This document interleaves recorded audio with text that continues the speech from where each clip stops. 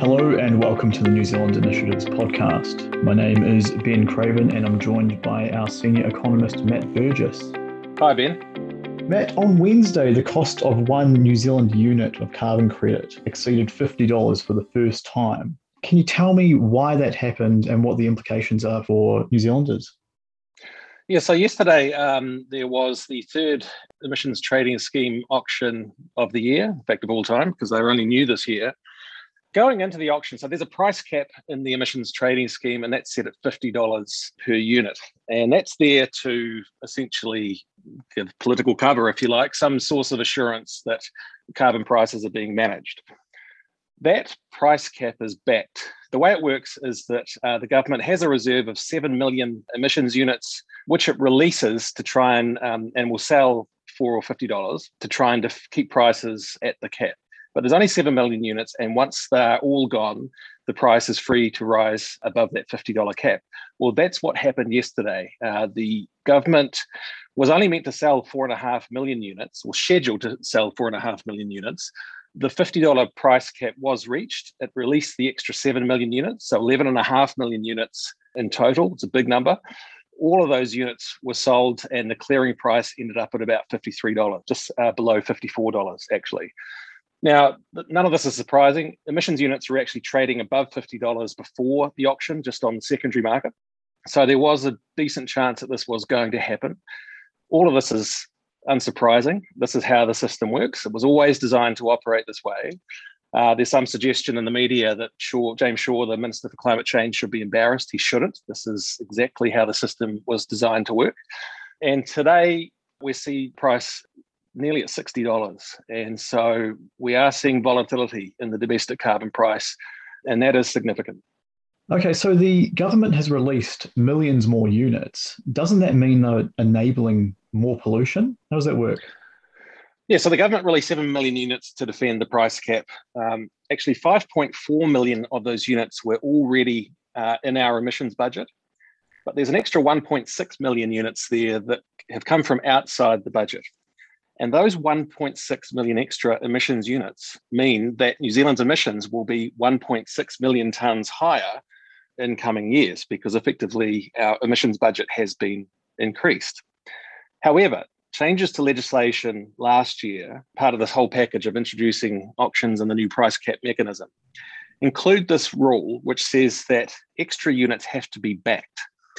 So what that means is that when the government releases extra units to defend the price cap from outside the budget, in other words, units that really are additional and translate to higher emissions, the government has to neutralise or take some action that neutralises or negates the extra emissions from the ETS that are going to result. So that could be something like planting more trees or buying emissions units in Europe and then shredding them. Anything that's going to cut emissions by 1.6 million tonnes to offset the higher emissions that are going to come. James Shaw has said after yesterday's auction, yep, we're looking at all the ways that we can effectively sanitise those extra units so that overall emissions don't come up. One of the options he talked about was releasing 1.6 million fewer emissions units in future auctions. That would certainly neutralise the extra units yesterday. But there's all other options on the table. The government could plant more trees. It could invest in carbon capture technology either here or overseas. There's lots of options. I think there's a positive here, which is that this backing mechanism is actually a fundamentally good idea. It's too small at the moment. It would be a lot more useful if it could be scaled beyond 1.6 million units, but it forces the government to start putting in place systems and processes to give effect to that backing. And actually, that's a really useful thing for the government to be working on. Okay, so the government needs to sanitise these 1.6 million new units it's introduced. Could it do that by subsidising more electric vehicles or getting tougher on oil and gas exploration? And the answer is actually, it's an interesting question, because the answer is no. Any action that's already covered by the ETS isn't going to sanitise those extra units, right? So this is the whole argument that says subsidising things that are already covered by the ETS doesn't reduce emissions at all, because the ETS, the cap is the cap. So subsidizing more EVs or banning more petrol cars or banning more petrol exploration actually isn't going to sanitize the extra 1.6 million units that were issued yesterday. The only thing within the area covered by the ETS that is going to undo the extra emissions from the units yesterday is to issue fewer emissions units, to just lower the cap again in the future by 1.6 million tonnes.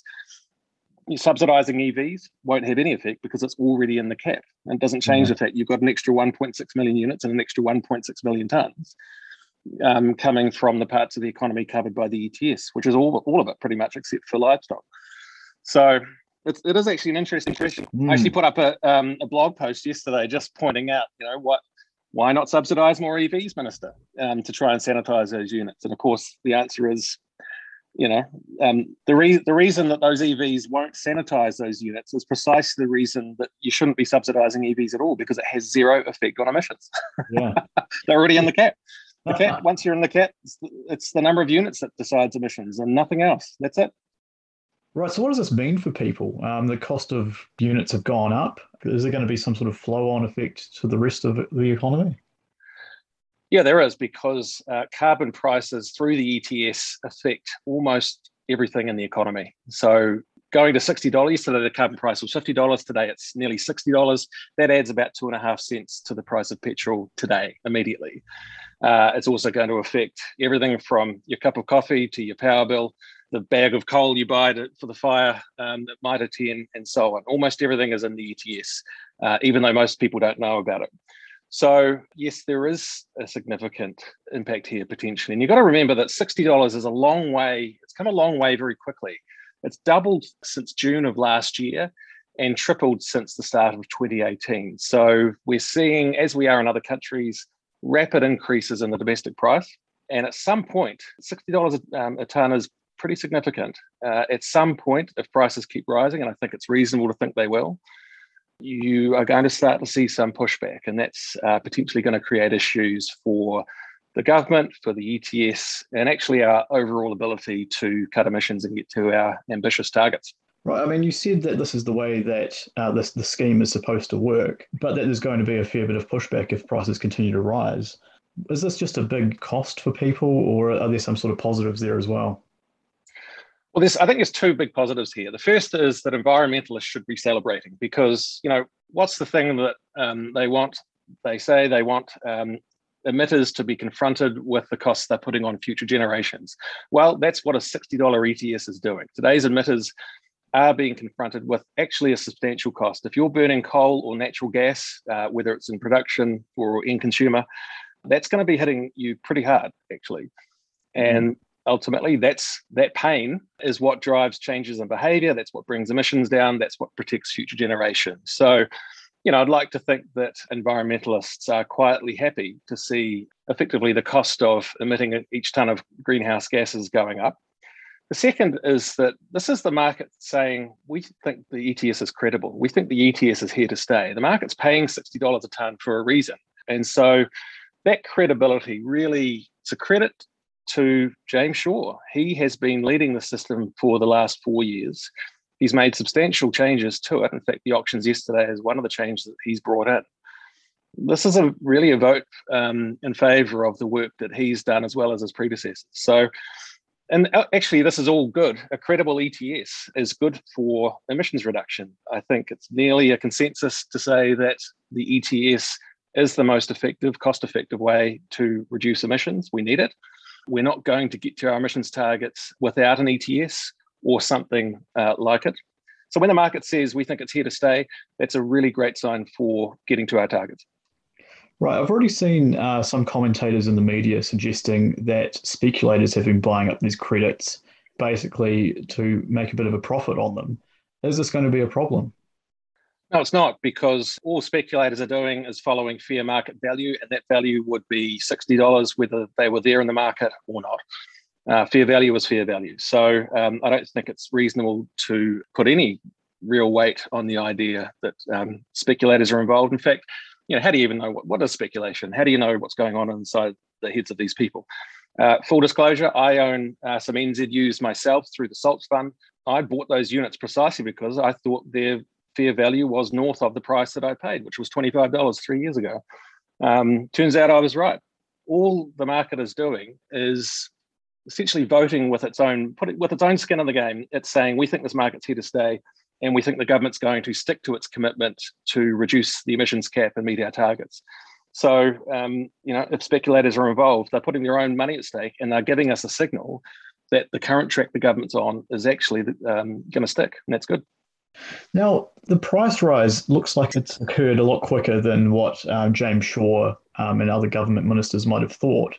Is there a risk of them looking to change the scheme because of the dramatic increase? I think it's a possibility. So we are seeing enormous volatility in the carbon price, and that has consequences right through the economy. And potentially that threatens the political feasibility of the ETS. You've got to understand that, it's still 28 years until we have to get to net zero at 2050. And the emissions trading scheme, or something like it, whether it's a carbon tax or something else, has to be politically feasible every day between now and that date in 2050.